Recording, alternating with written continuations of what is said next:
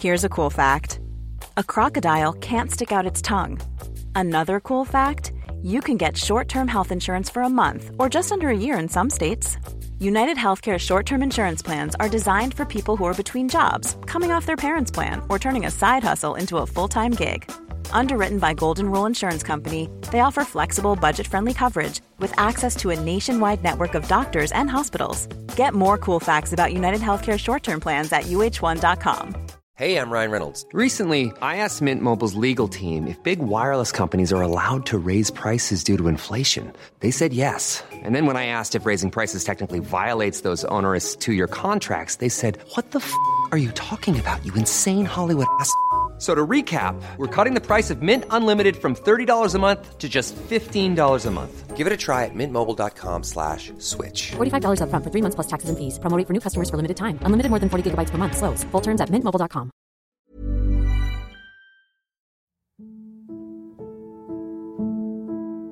You're listening to Dan Snow's History Hit. Welcome to the podcast. Today we've got part 2 of our extraordinary chronicle of the life of Eva Schloss, Anne Frank's stepsister. Eva was born in Austria in May 1929. Her early years were spent playing outdoors, skiing and having adventures with her daredevil father and beloved older brother Heinz. But when Germany annexed Austria in 1938, their neighbours and friends turned on them for being Jewish, and she and her family fled to Belgium and then to the Netherlands. There, life was much better. They lived in a big apartment with a piano. The kids at school were fascinated by her stories of alpine mountains, and on sunny afternoons she played on the street with other children. One of the little girls who played as well out in the streets after school was Anne Frank. And we were both 11 at the time, so we were friends. And when I told her I had an older brother, because she was very keen on boys with 11 already, she said, "Oh, when can I come to your apartment and meet him?" But he wasn't interested in a little girl like his sister, too young for him. But soon after the German invasion, the Nazis arrived at their door, and like the Franks, Eva's family went into hiding. For 2 years, they moved around the houses of Dutch locals involved with the resistance, concealing Jews from the Nazis. Eva passed her time by reading, and her brother Heinz learned to paint. Eventually, in May 1944, after being exposed by a double agent, the Nazis took Eva and her family for questioning. They were transported to the Auschwitz-Birkenau Nazi concentration camp near Krakow in Poland. That was the last time that we were together as a family. And that is when my brother told me that the paintings and poetry he had done, when they escaped from this woman who blackmailed them for more money, they hid them under the floorboard in the loft with a note on it that belongs to Heinz and Erich Geiringer, and after the war he's going to pick it up again. And he begged me that if I don't come back, please get it, because you will really like the painting. I really want you to. And I said, no, of course you will, we'll go together. And so he said, no, please, you have to promise me that you will go and get it. So I promised. And my father, with crying, he was such a tough man, but he cried, and he was so upset. He said, from now on, I'm afraid I won't be able to protect you. I got you out of Austria. I got you safe for 2 years. And now I'll be powerless to do anything. And that was for him, I think, a terrible thing, that he knew he can't protect his family. As I mentioned, this is part 2 of her story. If you haven't already heard it, you can find the link to part 1 in the show notes of this episode. A warning that this story has some very distressing descriptions of human suffering.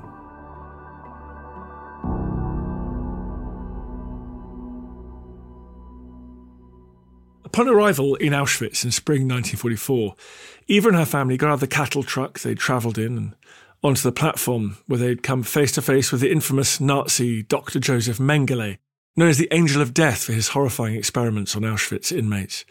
He proceeded down the line to make selections of who would be sent to the gas chambers and who would live, sent to the camp barracks. After this first selection, there were practically no children. Only if you were twins and both were there, you were saved. They made experiments on twins. Anyway, so we entered the camp. We went into a huge, huge area, and the next command undressed completely naked. And the Nazis, young men, were walking around with their guns pointing at our embarrassment. And it was very, very hot, boiling hot there, it was all metal roof. And people fainted. And I said, stand up, otherwise you can go the other side, So we tried to hide people who couldn't really stand on their own between two people. And then we had to go in front of tables, and we had to say who we were, our name, our age, what profession, where we came from, which country, and everything. They kept records of everything. And then we were tattooed. We were told, you're not like a human being. Forget you have a name. All our hair was shaved. That all took hours. We didn't get any drink. It was very hot. Eventually we were let out, walking into the other part of the camp, still naked. And there was a big heap with shoes, and we were thrown 2 shoes, of course never a pair. Could have been a boot and a sandal. And 1 garment. Could have been a dressing gown or a winter coat or even a nightie. And that was it. No underwear, nothing. And then we were herded into our barracks, which were narrow wooden buildings with, on both sides, kind of 3 high like cages. Just wooden planks. Nothing in it, no blanket, no cushion, no straw, nothing. So you could go low, middle or high. They told us this is your home as long as you live. It isn't long anyway. You can imagine we were completely distraught. Where is the rest of our family? The only thing which was there was lice and bed bugs. So within days we were already covered in lice. And bed bugs, those were the size of your thumb, and they had little legs, and they cling to your body and suck your blood. So within days we were covered in boils and in itches and lice. And of course you scratch. And washing, forget about washing. We never ever washed. Can you understand? So there was many, many different camps, A, B, C. Both sides were those barracks.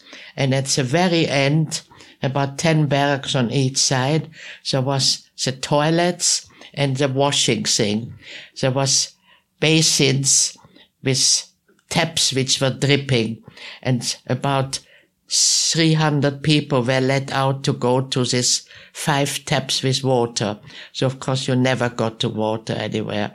So we never even bothered to go to this washing thing.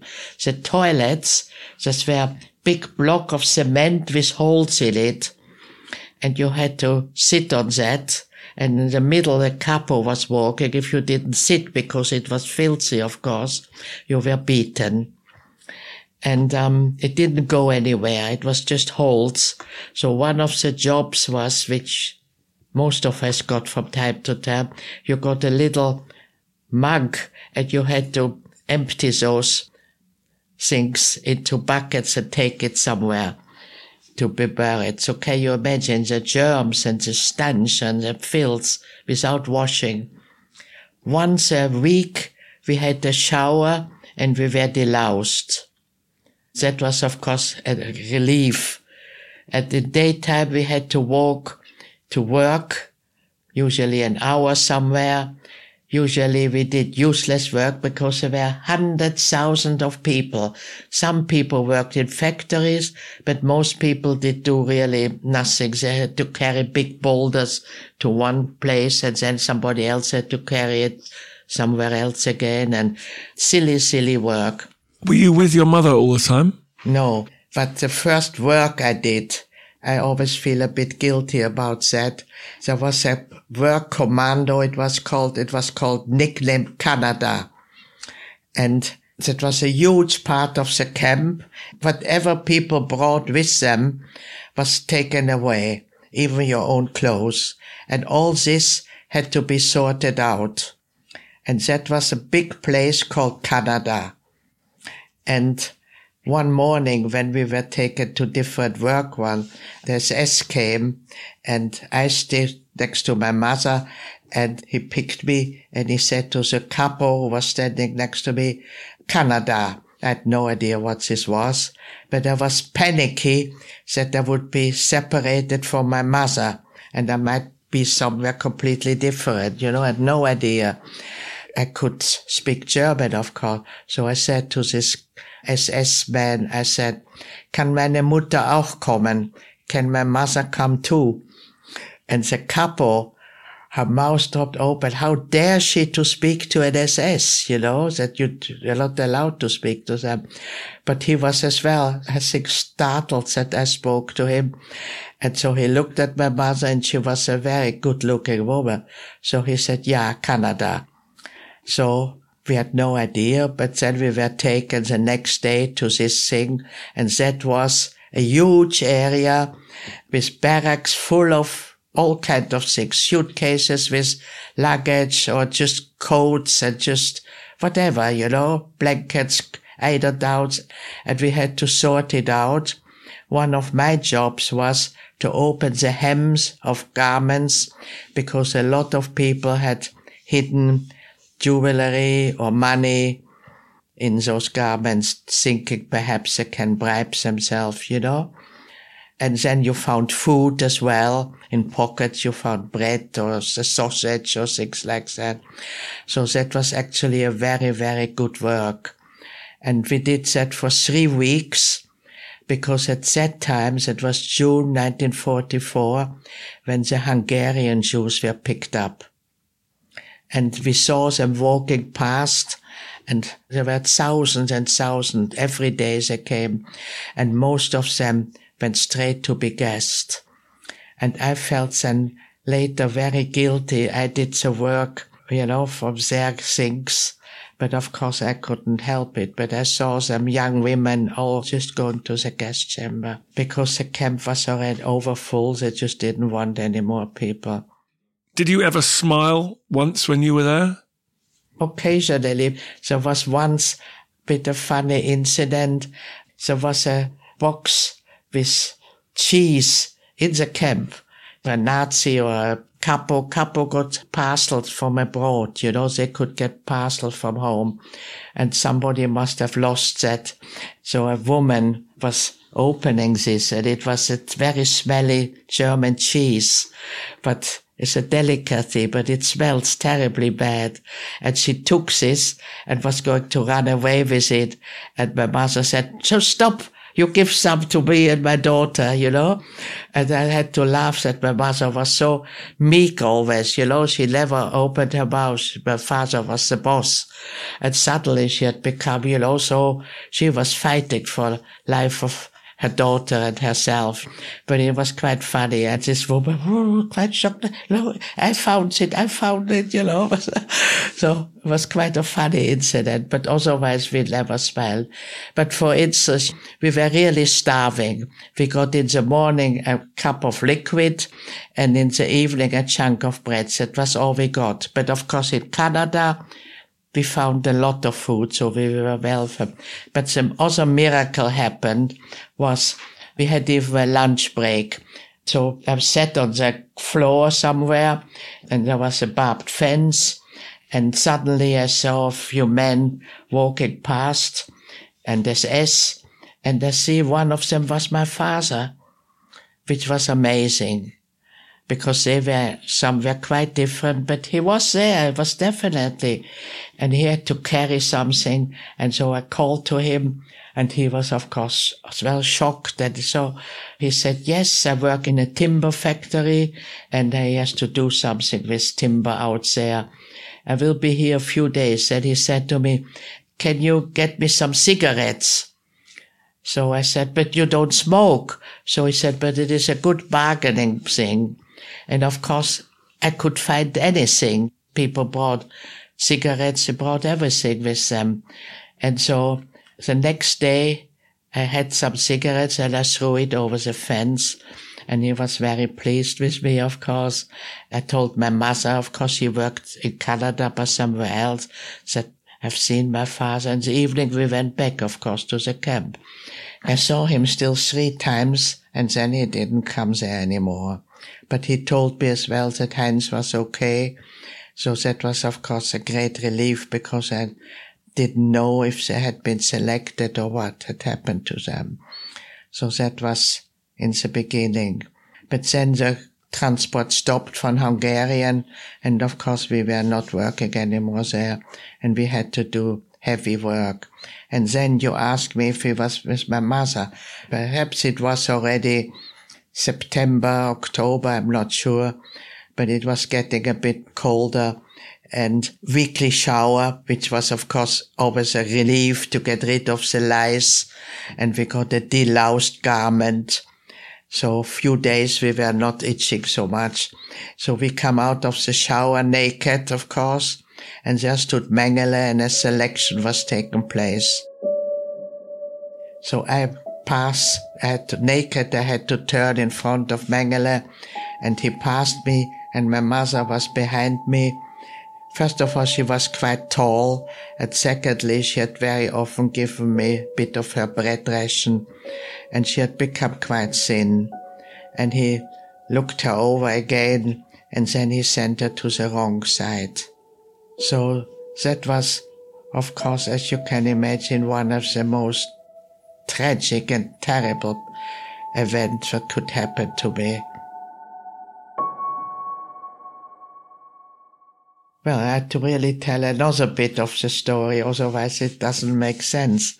One day in the beginning, I started to be ill because I drank some water, which I shouldn't have drank, because they said the water is not clean, and I got an attack of typhus.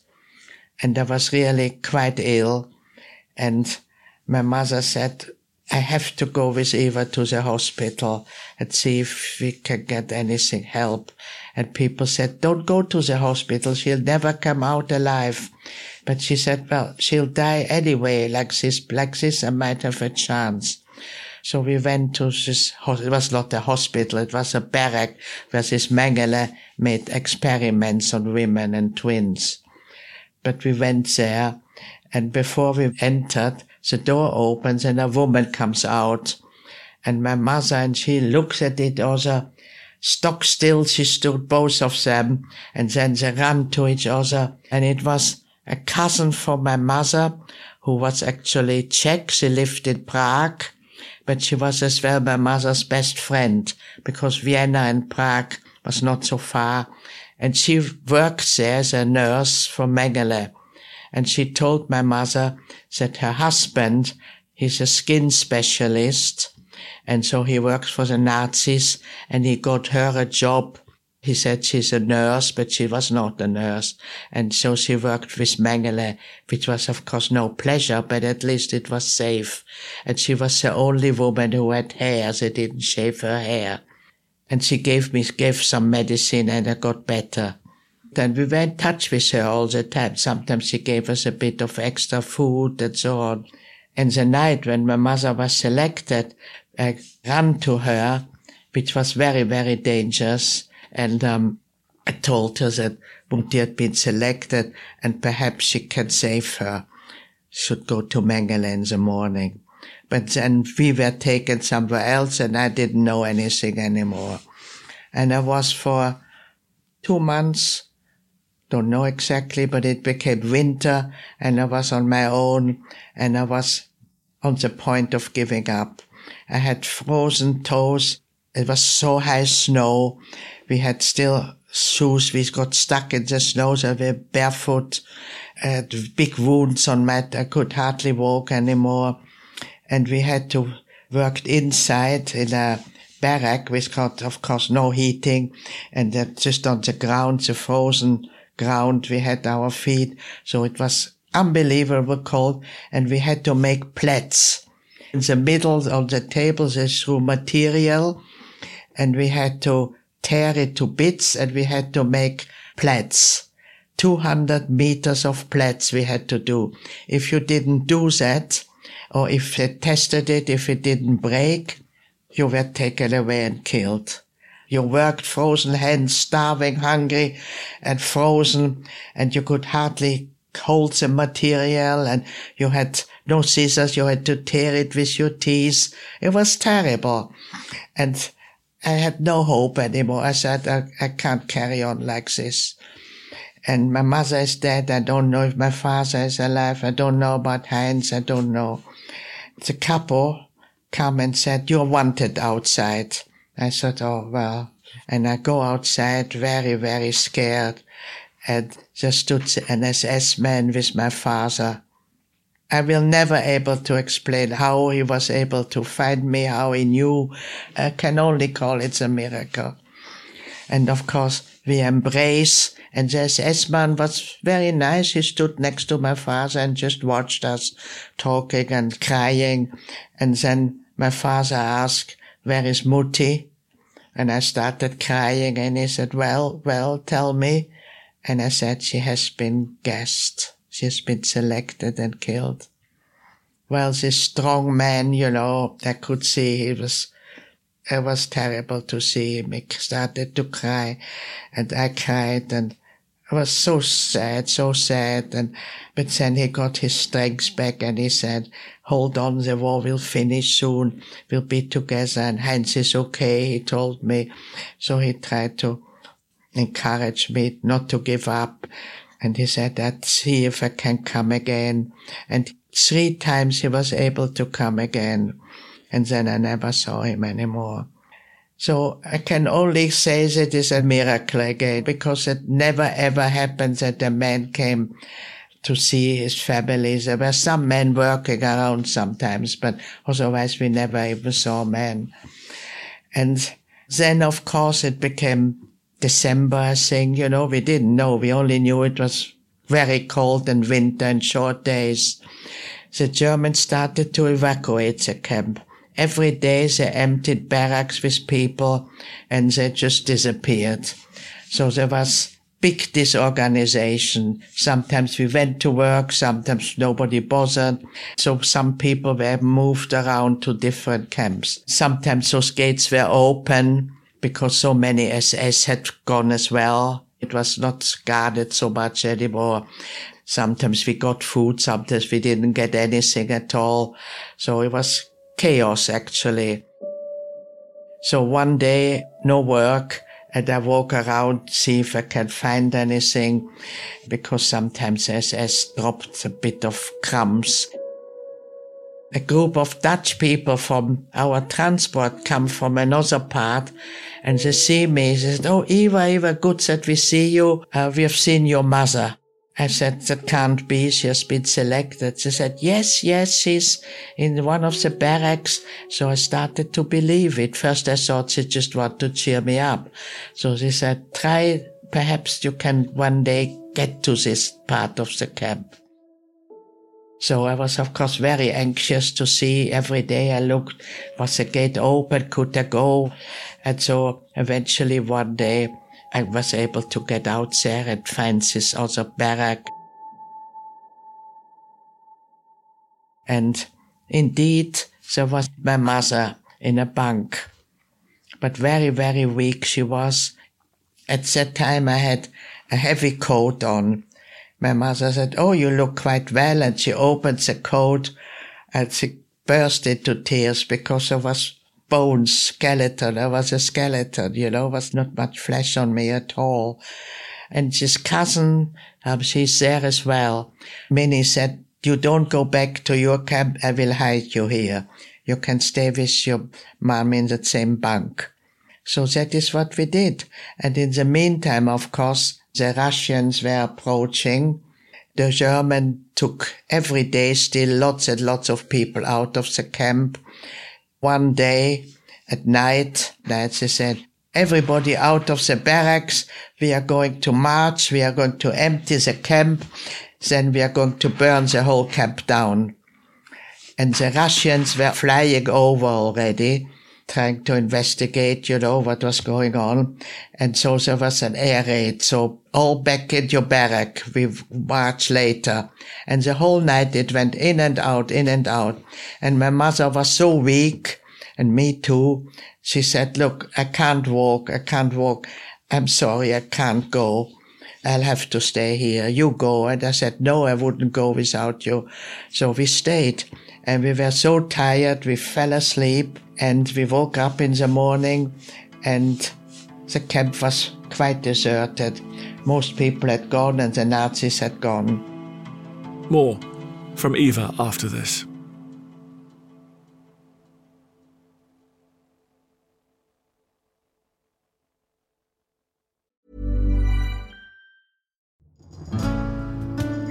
I'm Professor Susanna Lipscomb, and on Not Just the Tudors from History Hit, I'm looking for answers to the big questions about every aspect of life in the early modern period. Like, how did the memory of Anne Boleyn continue to influence the court of her daughter, Elizabeth I? How were fairies brought to life on the Elizabethan stage? And how did the arrival of male-only doctors threaten the lives of women? In other words, not just the Tudors, but most definitely also the Tudors. Twice a week, every week. Subscribe now and follow me on Not Just the Tudors from History Hit, wherever you get your podcasts. There's never been a faster or easier way to start your weight loss journey than with PlushCare. PlushCare accepts most insurance plans and gives you online access to board-certified physicians who can prescribe FDA-approved weight loss medications like Wegovy and Zepbound for those who qualify. Take charge of your health and speak with a board-certified physician about a weight loss plan that's right for you. Get started today at plushcare.com/weight-loss. That's plushcare.com/weight-loss. plushcare.com/weight-loss. Looking for the perfect gift to celebrate the moms in your life? Aura frames are beautiful, Wi-Fi connected digital picture frames that allow you to share and display unlimited photos. It's super easy to upload and share photos via the Aura app. And if you're giving an Aura as a gift, you can even personalize the frame with preloaded photos and memories. And also remember, when using messaging apps, they shrink the photos. You cannot print those out. You cannot blow them up. This is high quality imagery going to one of the most important people in your life. The Aura app is super easy to set up. It takes about 2 minutes and you're going to love it. There's free unlimited storage, add unlimited photos and videos, and invite as many people as you want to a frame. Right now, Aura has got a great deal for Mother's Day. Listeners can save on the perfect gift by visiting auraframes.com to get $30 plus free shipping on their best-selling frame. That's AURA frames.com. Use code DANSNOW at checkout to save. Terms and conditions apply.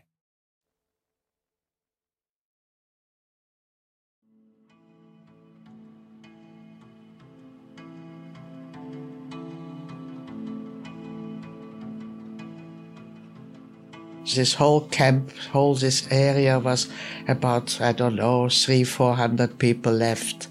But all the others had gone. Well, later, after the war, when everything was known, those were called the death marches. And most people, of course, perished. Because how can you walk into Germany for days in the winter without food? And the Russians found everywhere shot bodies. Sometimes they were sitting down because they couldn't, and the Nazis shot them.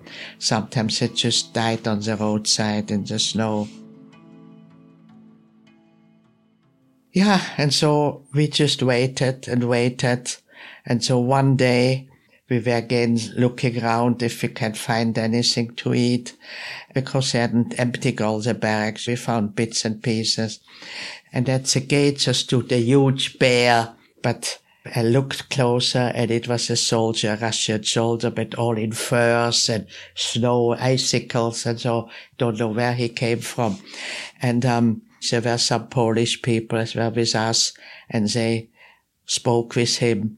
And he said, well, he's a scout to find out if the army can follow or if they have to fight or whatever, But he said, I can't do anything for you.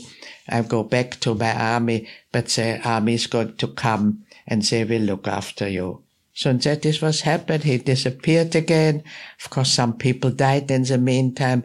And one of my jobs, I think this is the worst I've done, was to carry bodies out. The people who had still spoken in the day before had died in the night. And there was a Polish woman and me. We were still the strongest. So she said, you have to help me take the body out. And we couldn't bury them. There was snow. So we just piled them out. Later, after the war, I had nightmares about this. I was only 15 years old.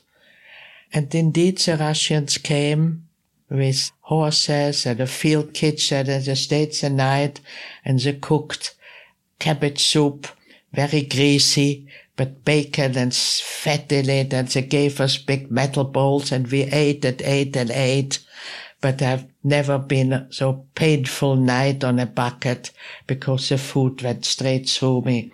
And in the morning, many people had died from overeating, because the body just couldn't digest all this food. So we realized we have to be very careful. And then the Russians left again to pursue the Nazis, because that is 27th of January, that is liberation of Auschwitz. But it wasn't really, you were still not free. Well, you were free, but you couldn't do anything. It was still hopeless, actually. So we stayed a few days, and then a French girl said to me, let's go to the men camp. Perhaps we get help there. Perhaps we can do something. So we did. But that was very dangerous. We went at night because there was still shooting. We heard the bullets was flying over our heads, and they were in the middle of fighting on this area still. And we didn't actually know exactly where it is, so it took us 6 hours walking there. But eventually we found it. It's again a miracle how we got there. And the Russian had made their headquarters there because it was all more solid, there brick buildings and all that.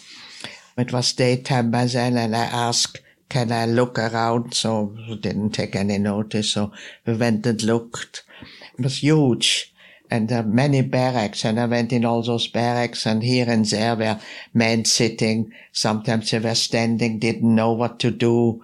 I started to ask a few people if they had known a father and son, and some didn't understand me, and I didn't really know what am I going to do now, And then I saw a man standing somewhere that they looked a little bit familiar.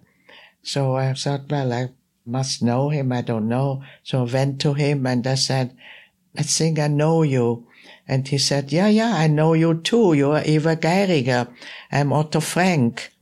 I said, oh, I didn't recognize you really. You look so thin. He said, yeah, well, have you seen my daughters and my wife? I said, no, never saw them. Have you seen my father and brother? Yes, they were here, but they've gone with the Nazis. That was perhaps beginning of February and January, February. So I thought, well, it's more comfortable here. The Russians are there must be food around. So I went to fetch my mother, which was very difficult because she was very, very weak, could hardly walk. But we got there eventually. We moved into one of the barracks. And it was okay because we could get food. The Russia gave us food and shared everything with us. And so we stayed there perhaps, 3 weeks or something. And then the Russians decided they're still fighting in this neighborhood. They might still come back, the Nazis. So they would evacuate us eastward. So they organized first a bus and then a train, again cattle trucks, the same transport as we were going to Auschwitz. But there was a stove in the middle. The doors were kept open. They gave us food 3 times a day and drink. There were no toilets, of course, there. So it stopped and we had to go next to the railway line when it stopped to relieve ourselves. But the Russians were very, very good. I have no complaints. And you were with Otto Frank at this point? He was as well on this transport. Prisoners of war came as well, who were liberated somewhere. It became quite a long transport. We had perhaps 10 wagons, and Otto was not in our wagon. But he kept very much to himself. Also people, when it stopped, went down and talked with each other, and we never actually saw him. So we knew he was there, but he was still hoping to find his family. Well, we were all hoping. Eventually, we ended up in May in Odessa, which is, if you look it up, it's a long journey, but it took us from February till May to get there. Then we waited for the end of the war. And of course, we were worried that how are we ever going to come back to the West? We had nothing. We were penniless, couldn't really speak with the Russians.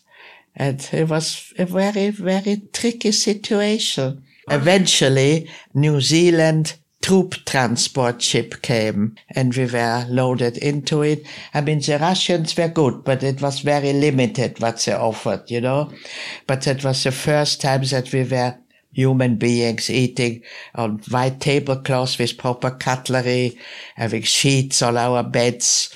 And then eventually the French said in Marseille, you can come to us and we will let the people down. So we ended up in Marseille. Were you able to have any happiness in that time, to be grateful for survival, or were you traumatized and worried about your family members? Well, we were very pleased that we had survived, and we were very hopeful that they had survived. We were all hopeful we would find our family back again. When we were in Amsterdam, we put newspaper adverts, we went to the stations because each day people came through Germany, through Holland. It just was a big movement from people who had been liberated in different places and so on. But eventually we got a letter from the Red Cross to my mother, said your husband with name and birth date, really very accurate, died with a date in April, several days before the Americans came to liberate that camp, Mauthausen. So that was our last straw. We had really hoped they would come back as well. And I didn't accept it, you know. I couldn't believe it, that my father, who was such a strong, sporty man, hadn't survived. I just didn't. I couldn't accept it. And that made it so very difficult. And Otto Frank, of course, heard as well that his whole family had perished. And in January 1946, I wrote a letter, because my mother kept it, to myself really, that life has no meaning for me at all without my family. I'd like to commit suicide. I didn't do it, obviously, but that's how I felt. I had really no will and no pleasure to carry on life. I was completely depressed. I survived in the camp because I always wanted to have a family, and I thought, like we were, of happy families, that it was my aim in life. But when I realized we will never be a happy family again, I just got completely depressed and had nightmares. I had all those scenes in front of me, and it was for years and years I suffered with that. I had to go back to school, but Otto and my mother later on then decided I should become a photographer, and I didn't really care. Otto knew somebody in London who had a photographic studio, and he got me a job there. And I went to a year to England. And I lived in a boarding house run by a Czech refugee, and there was about 6 people lived there. And at that time, in the 50s, was early 50s, England was still under rationing, terribly bombed. Everywhere were bomb sites. You can't imagine how poor England was at the time. Food was very, very rationed. You got 2 eggs a week, 1 piece of meat a week. And so I was not really very happy. It was said I'm going to Holland as soon as finished, so I didn't want to live in Holland either. And then this young man, we got on well, we had no money, we went for walks. And then after 6 months he said, I've fallen in love with you, will you marry me? And when I'm finished my study, we can start a new life and go to Israel. But I didn't want to go to Israel. I'd lived already in 4 countries. I didn't want to learn another language, you know. And I wasn't going to leave my mother on her own, because I was very close, of course, to my mother, as you can understand. And then Otto came one day to look how I was doing. I told him this young man had asked me to marry him, but of course I'm not, because I go back to Amsterdam to my mother, and he's got a bit embarrassed, and he said, well, your mother and me have fallen in love as well, and once you get settled, we like to get married. I didn't love this young man. I liked him, but love was not in my capacity, you know. I had no high emotion like that, only hate. So I went back to him and said, look, we can get married. So he was very, very pleased. And I didn't want to go to Israel, so we stayed in England. How did you feel when your mother married Otto, Frank? Were you happy for her? Well, yes, I was happy, because I realized then I can lead my own life. We were very, very close, and Otto was a very, very nice person, and I knew, but it was really love. And later I questioned my mother, you had a wonderful marriage with my father, how can you love somebody else so much, you know? And Otto was, of course, only occupied with Anne. That was his main purpose in his life. But my mother really loved him, and he really loved my mother. I must say, his marriage to his own wife was an arranged marriage, and he didn't really love her. I must say, I've never seen 2 people working so loving together and discussing everything, and I've never ever seen them quarreling. And they were, Otto including, he was of course a wonderful grandfather to my 3 daughters, because we had nobody else. So that was nice for my children. You know, they had sort of grandparents, which was lovely. And they had a room in our house, and they spent 3 months with us, and all the holidays we went together. So we had a family again. But I was very shy. If there were 2 people, I didn't open my mouth till the 80s, 86. So more than 40 years. I had never spoken about my experience, not to my family. The children did never know anything about it. They knew, of course, through Otto, and they could put things together.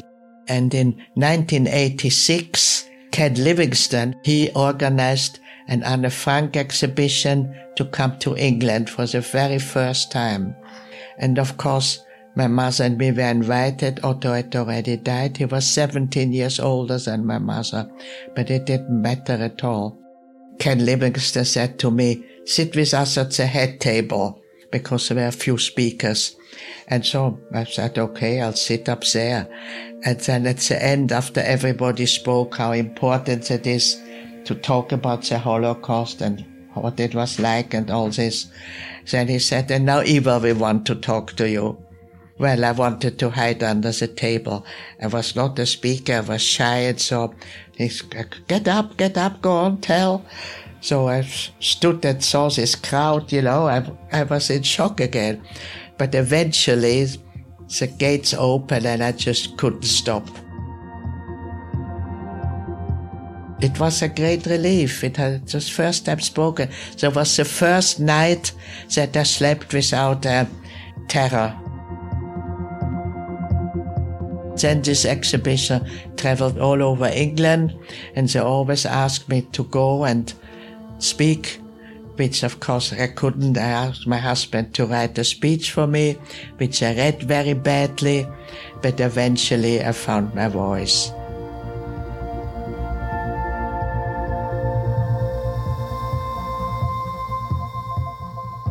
And so you and Otto and your mother turned Anne Frank into one of the great icons of the 20th century, really.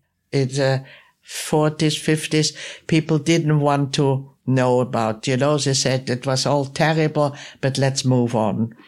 And only when it was published in America, there was a Jewish journalist who wrote in the New York Times a big article about it. And then it became a bestseller. But Otto had difficulty finding a publisher in America. But he didn't want any money for it. And eventually Doubleday, a publisher, said, okay, we'll publish it.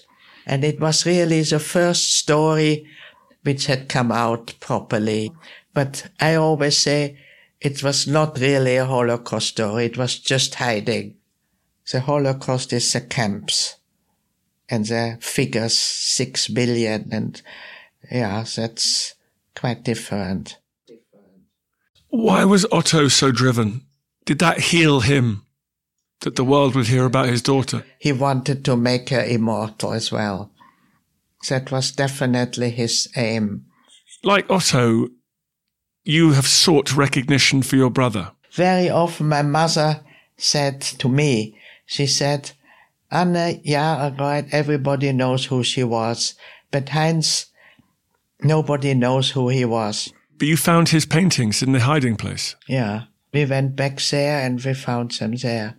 I mean, that's really a very moving story by itself. I had them at home always. First my mother had them, then I had them. And I thought, well, that's no good me having them. People should see that. And I looked for a museum. And eventually in Amsterdam, the Resistance Museum. It's a very nice museum telling the life of the resistance workers and so on. And they made a special thing about the exhibition. When Heinz was 12, that he asked, what will happen when I die? And my father said, well, nothing gets lost. You will be remembered for what you have done, even if it was little. And so in his case, it was a lot what he have done in his short life. So this is the promise that I have kept the promise to Heinz that he won't be forgotten. In the world today, people are talking a lot about the march of the extremes again, the far right, anti-Semitism, worrying treatment of migrants, politics, moving to the extremes. What do you feel as you look out on the world today? Well, I think we haven't learned anything. After the war, people said, we have learned our lesson, never again will anything like this happen. But history has repeated itself. There have been terrible wars. There have been terrible things to certain countries have been ruined completely through greed of other nations. No, we haven't learned anything. And what I think is the young people are trying. When they're young, they want to change. They see things are not going well. But life is so difficult nowadays to get a job, to get a good living, to buy property to where you can live, to earn enough money, that they become greedy again and all the good intentions go. I do speak about it all the time because I get an audience and people leave and say, yes, we have to change. So perhaps a little bit sticks. Perhaps eventually people will realize that it's no good being so evil. I always dispute, they say, Anne, she quotes this as well. She still believes in the goodness of mankind. I said, would she have said this had she survived Auschwitz and seen what those people were doing to each other? Of course, in hiding, she was protected, so she had not experienced that, and she could easily say that. After 80 years, can you forgive the people that did this to you and your family? I would say no, not for people who did all this, who were the guards and the leaders and all those. No, because they were really criminals, evil. But the German population, yes, I could accept that. In Richmond here, there is a German school, high school. I spoke there as well one day, and children were 12, 14, so this age, and we had lunch with them, and I sat next to a boy, and I asked him that conversation, do you mix with the English population? Have you got English friends? He said, well, not really, because our parents mix with the other parents of all German speaking. And so we usually mix with these people. The only time we get in touch with English children is when we play football. And then he started to cry, but really badly crying. And I said, what's the matter? Did I say something wrong to you? He said, no. I said, oh, but they still call me the Nazi. but I'm not a Nazi. He said, I had nothing to do with it. And then I said, well, it's true. This generation and even the previous generation is innocent. We can't condemn them. And the Germans have really accepted their guilt. They have helped. Israel wouldn't be what it is without the German help. And they pay to the victims, they pay a lot of money, pensions and all that, they look after them. They have accepted that was a terrible thing they've done. And first of all, this prejudice against people who have different color or a different religion is completely unacceptable. And that should be forbidden. People should go to prison or put a big fine if they make nasty remarks about people or ignore them or don't give them the same kind of jobs or the same opportunity. This is the first thing, because we are all equal. My husband always used to say, there's just one race, the human race. And it doesn't matter from which country you come and what language you speak or what religion. I think I have hope that sometimes we will see the light.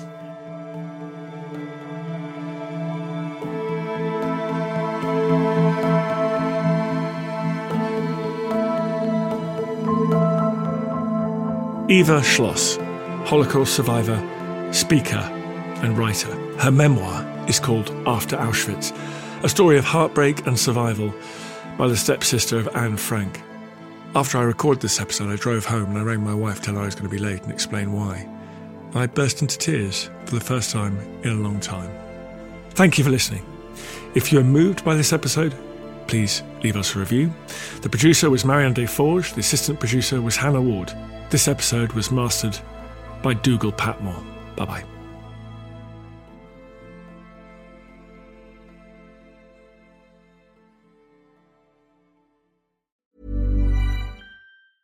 Selling a little or a lot? Shopify helps you do your thing however you cha-ching. Shopify is the global commerce platform that helps you sell at every stage of your business. From the launch your online shop stage to the first real-life store stage, all the way to the did we just hit a million orders stage. Shopify is there to help you grow. Shopify helps you turn browsers into buyers with the internet's best converting checkout. 36% better on average compared to other leading commerce platforms. Because businesses that grow, grow with Shopify. Get a $1 per month trial period at shopify.com/work. Shopify.com/work. Planning for your next trip? Elevate your travel style with Quince. Quince has all the jet-setting essentials you'll want for your next getaway, like European linen, premium luggage options, buttery soft Italian leather bags, and so much more. And is all priced at 50 to 80% less than similar brands. Plus, Quince only works with factories that use safe and ethical manufacturing practices. Pack your bags with high-quality essentials you'll be wearing for vacations to come with Quince. Go to quince.com/pack for free shipping and 365-day returns. Thank you for listening to this episode of Dan Snow's History Hit. Please follow this show wherever you get your podcasts. It really helps us and you'll be doing us a big favour. Don't forget you can also listen to all of these podcasts ad-free and watch hundreds of TV documentaries when you subscribe at historyhit.com/subscribe. As a special gift, you can also get your first 3 months for just £1 a month when you use code DANSNOW at checkout.